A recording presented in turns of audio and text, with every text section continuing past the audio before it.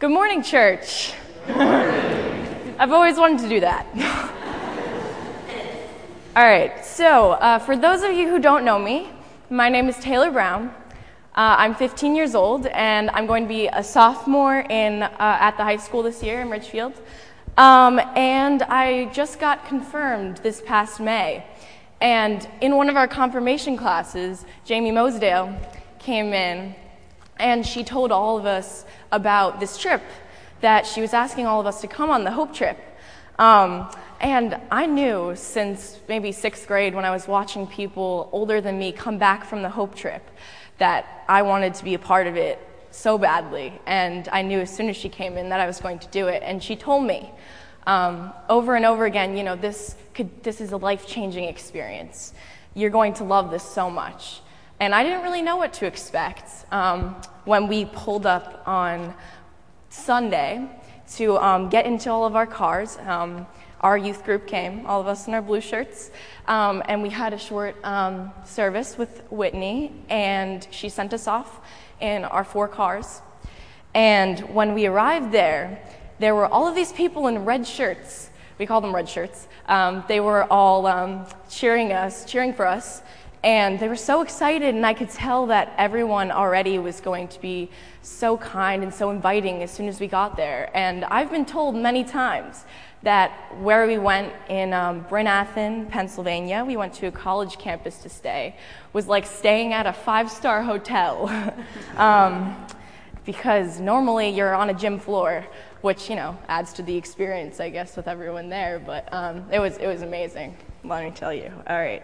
So basically how it works is that there is a bunch of youth groups that come together. So there were 11 youth groups. We were one of them. And we all come to this one central location, a group work camp in Bryn Athyn. And we're split up into a bunch of crews working on different houses. There were 11 different houses that needed work done for them. And we got split up, and most of the time you're split up from people even in your youth group. So when you get there, you're meeting people that you've never seen before in your life, and you're going to work with them for a week. And it was a really cool experience to just see all of these new people and meet them and become so close with them over the week. So we got together in our crews with all of these new people, except, you know, a couple from our youth group, like Nick was in my crew. And we went to our house that we were going to be working on for the week. And as soon as we got there in our big black van that held all 12 of us, our resident, the person whose house we were working on, was standing up on the porch, and she was screaming, "Hi, kids!" And she was very excited. We could already tell that she was going to be so great from the second we got out of that car. And she introduced us to her husband, Jim. And they were both so sweet throughout the whole thing. And basically, the work we had to do on the house was just painting. We painted the whole house outside, power washed, mulched, miscellaneous kind of weeding and things like that. And when I got there, I thought we would kind of be building a house, you know, but we weren't. The house wasn't in terrible shape.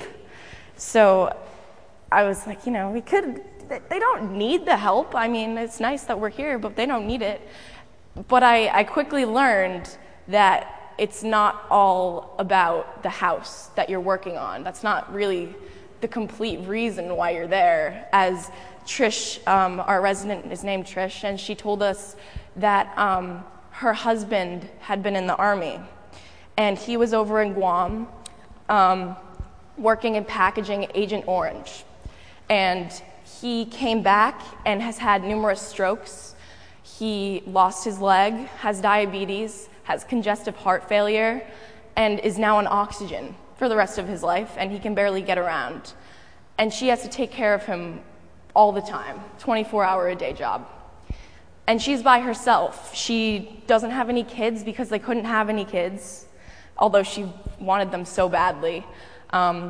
She basically just takes care of Jim all day. She can't do anything else. And there's no income except for their Social Security. That's all they have. And they work with the bare minimum.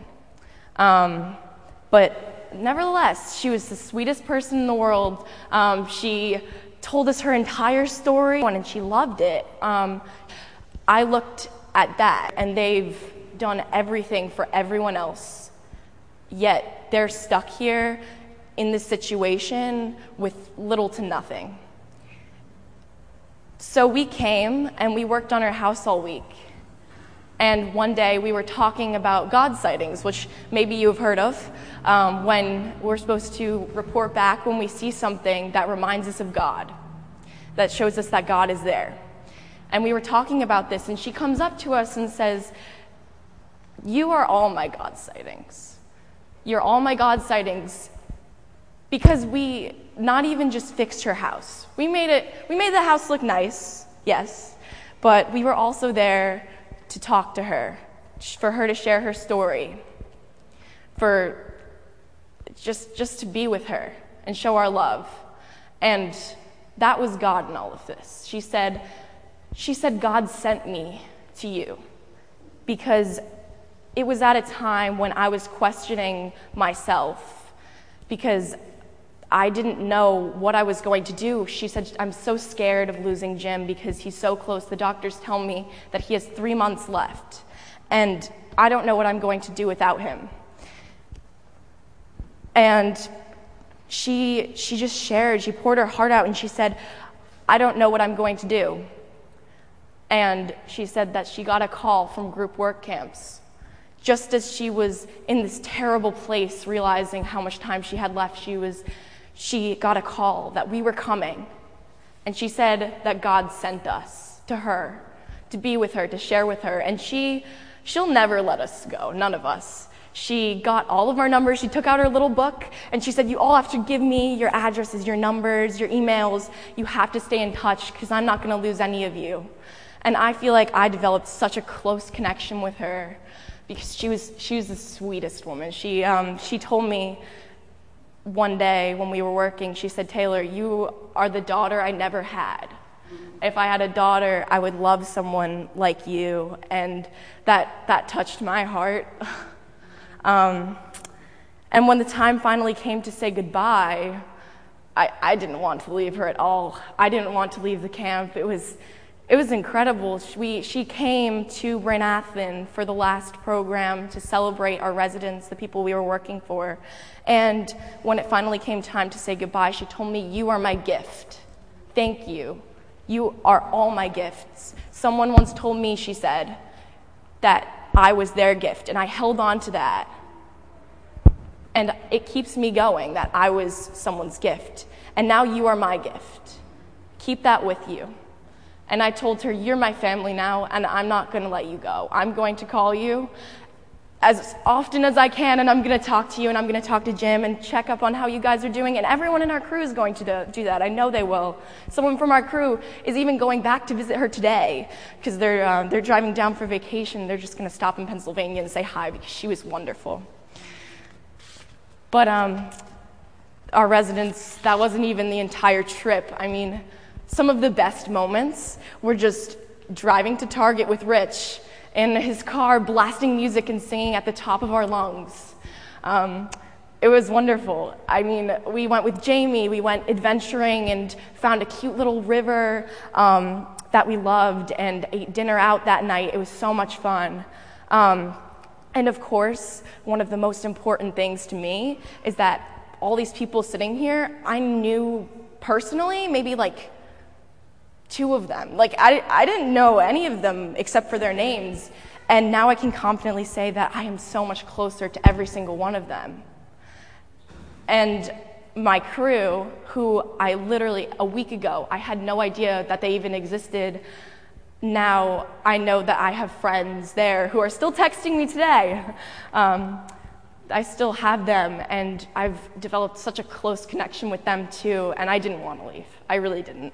But I'm happy to be home too. So it was a great experience. And when we came back, we drove down West Lane up Main Street, and so my mom and Mrs. Bowler and a couple of other people, sorry, names,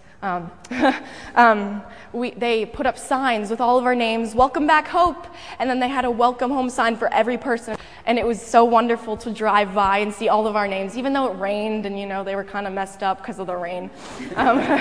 It was still wonderful, yeah.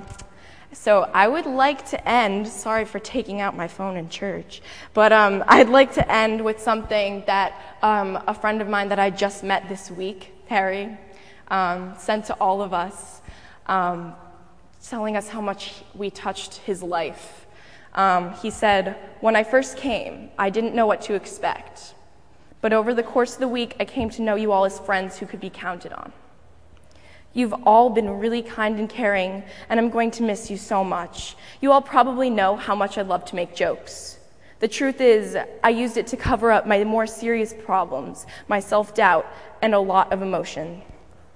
I was more or less a wreck when I came. I don't know why, but through the course of the week, a lot of my problems just disappeared, and I finally felt at peace after a long time. You guys actually helped me much more than you realize. As for my spiritual life, before the camp, it was more or less non-existent.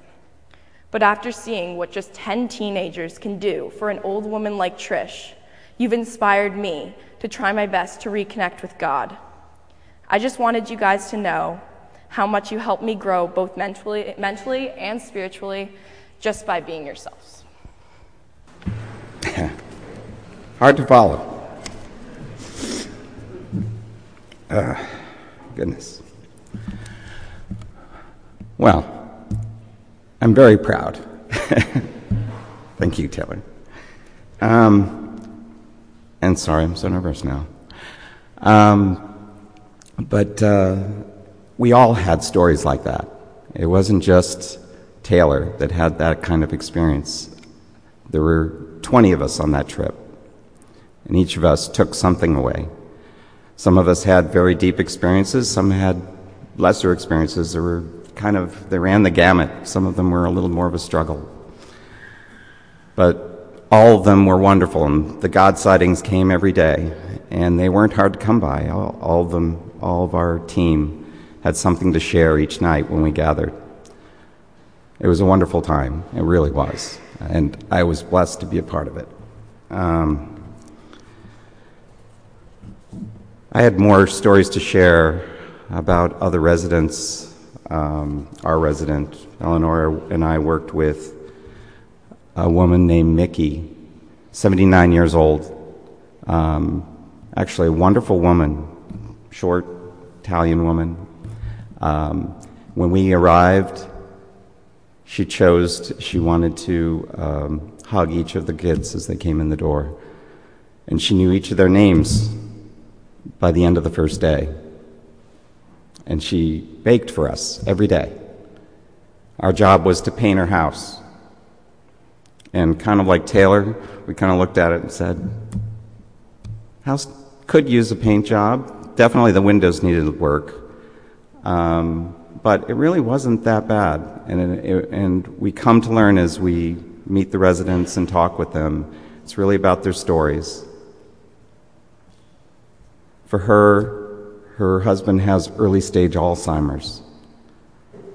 And it's hard for her thinking ahead and thinking someday her husband may not know who she is.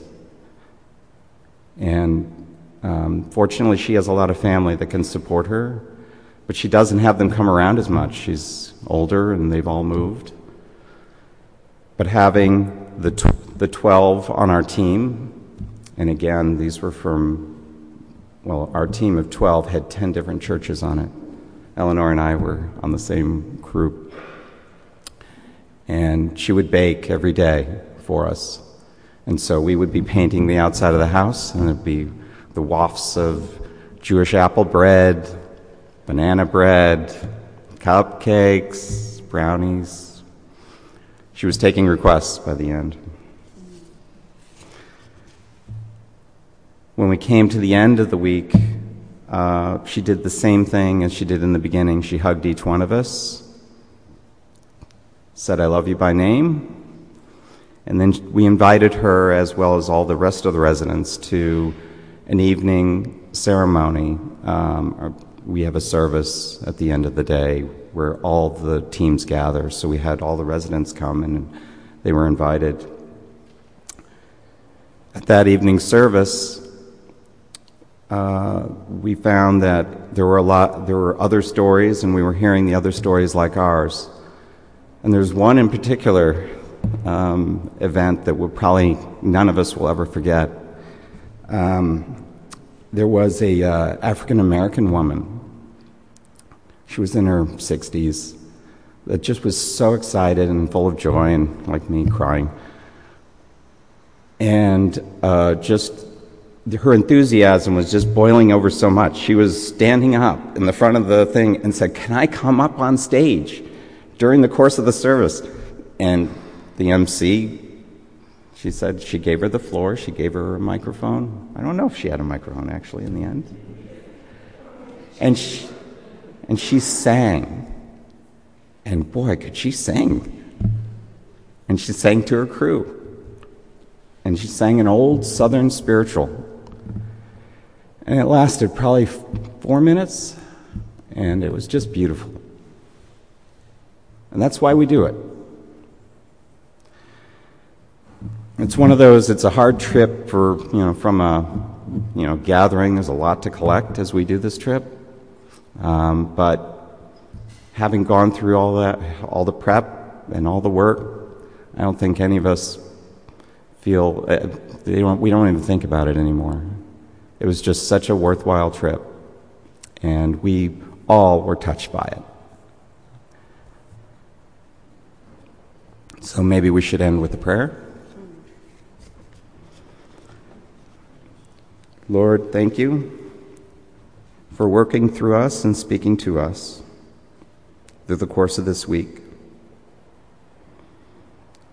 And may your love continue, the love that we've shared, continue to be with us and change us and stay with us as we come back to our normal lives again. In the name of Jesus Christ, amen.